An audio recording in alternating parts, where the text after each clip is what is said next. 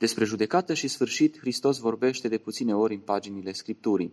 Anticipează probabil apetitul înspre apocaliptic pe care îl va avea ulterior un segment al creștinătății și vrea să evite panica pe care o va crea el. Ba mai mult, știe că eshatologia este un privilegiu al Tatălui. E drept, unul la care toate persoanele Sfintei Treimi vor fi părtașe, dar al Lui. Și totuși, uneori e nevoit să o facă, din rațiuni de profilaxie sufletească, ori din motive didactice. Așa se întâmplă și în cazul pericopei evanghelice de astăzi. Ea face parte dintr-o suită de narațiuni ce au în centru tocmai acest aspect. Hristos dă din casă cu privire la ceea ce va fi. Nu vorbește despre picanterii, evenimente înspăimântătoare și alte detalii ce ar fi altminteri doar însăilări cu valoare de balast. Pune accentele clar pe ceea ce contează. Atunci când aduce în atenție situația fecioarelor, arată că lucrurile trebuie făcute la vremea lor. Candelele sufletelor trebuie aprovizionate din vreme, cu fapte bune, căci altfel există riscul ca mirele să nu ne recunoască, iar bucuria anunții să ne fie refuzată.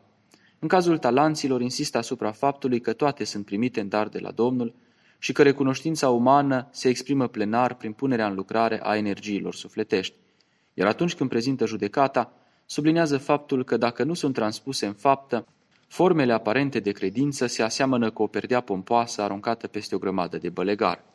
Termenul de judecată e unul care înspăimântă oamenii. Chiar și în relatarea evanghelică, el a căpătat o nuanță ce duce mai degrabă cu gândul înspre negativ decât înspre neutru sau pozitiv, din motive ce pot fi altminteri identificate cu ușurință. Asumat de spațiul juridic, a beneficiat de evidențierea unor efecte ce nu au fost în multe situații întru totul măgulitoare pentru cei care au avut de-a face cu el. Și totuși, Hristos ni-l prezintă drept ceva cu conotație neutră. Asemenea ispitei, judecata e un fapt ce nu poartă în structura lui ontologică o anumită direcție. Pentru unii e un simplu moment de bilanț, unul care va aduce cu sine trecerea în revistă a parcursului unei vieți și acordarea unei vize de ședere cu caracter permanent. Pentru alții e ceva mai complex. Se aseamănă cu un inventar. Toate mărunțișurile sunt numărate, trecute în revistă, iar emoțiile sunt mari. Nu pentru că Dumnezeu ar fi chițibușar. Dânsul este, așa cum frumos remarcă părintele Steinhardt, boier. În mărinimia sa e capabil să scalde în baia curățitoare a lacrimilor orice păcat, cât de mare ar fi, și să învăluie în veșmântul catifelat al iertării orice suflet rănit. Responsabilul cu contabilitatea este reprezentantul concurenței, diavolul. Ține un catastif mare în care înseamnă apăsat orice faptă rea. Ne monitorizează mai abitir ca orice serviciu secret și abia așteaptă să-i oferim prilejul de a se așterne cu scrupulozitate pe scris. Iar când nu se ivește nimic, creează contexte. Din nefericire, în multe situații nici nu prea are nevoie să se muncească, rămâne doar în observare. Depinde de noi ce alegem. Calea lui Dumnezeu e strâmtă, dar urcușul e plăcut. Adierea harului ne face să nu simțim dogoarea și zăduful. De cealaltă parte, drumul e comod. Reclama e adesea bine realizată, imaginile sunt ispititoare, iar oferta pare a nu ascunde costuri nedeclarate, cel puțin aparent. Pe măsură ce omul se afundă în păcat, supraprețul iese la iveală. Precum arată Hristos, Dumnezeu nu cere multe. Judecata Lui va avea la bază câteva evenimente și principii simple. S-ar putea afirma chiar că există anumite predispoziții ontologice în realizarea lor atunci când în ființa omului n-au survenit strămutări de conștiință. Sunt fapte ale milei, așa cum le va defini mai târziu biserica. Iar aceasta este una dintre miliardele de consecințe ale iubirii, căci atunci când omul ajunge să iubească întreaga creație, inima lui plânge și pentru puiul de prepeliță care a căzut din cuib și pentru semenul înfometat.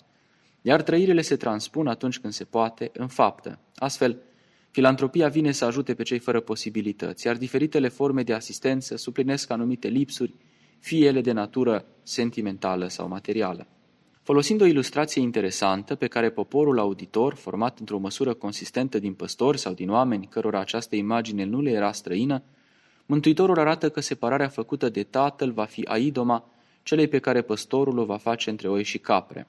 Lăsate împreună, cele dintâi vor avea de suferit din pricina celorlalte, care sunt mai îndrăznețe și le vor fura cele mai bune spații de pășune. În plus, cel însărcinat cu grija lor nu se va putea concentra cum se cuvine și va risca să-și expună cioporul intemperiilor sau prădătorilor. Așa va face și Domnul la sfârșit. Separare.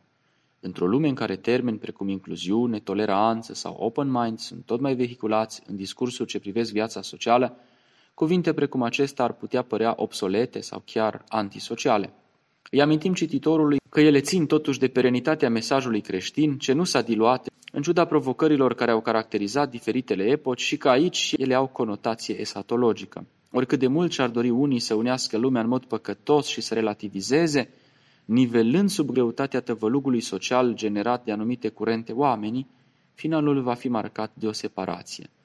Una ce nu vine ca urmare a răutății divine, căci în Domnul nu există răutate. Dimpotrivă, se va constitui într-o consecință a incapacității umane de a răspunde pe măsură dragostei Părintelui Celui din veșnicie. Atunci va zice împăratul celor de-a dreapta lui: veniți binecuvântații Tatălui meu, moșteniți împărăția cea pregătită vouă de la întemeierea lumii, căci flămând am fost și mi-ați dat să mănânc, însetat am fost și mi-ați dat să beau, străin am fost și m-ați primit, gol am fost și m-ați îmbrăcat, bolnav am fost și m-ați cercetat, în temniță am fost și ați venit la mine.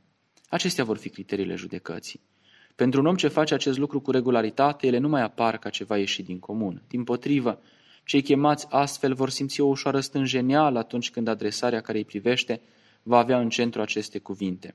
Ca și în relația dintre doi oameni care se iubesc și n-au nevoie să-și trâmbițeze în orice clipă la nivel declarativ dragostea, ci și-o arată prin ceea ce fac unii pentru alții, și în cea cu divinul e la fel.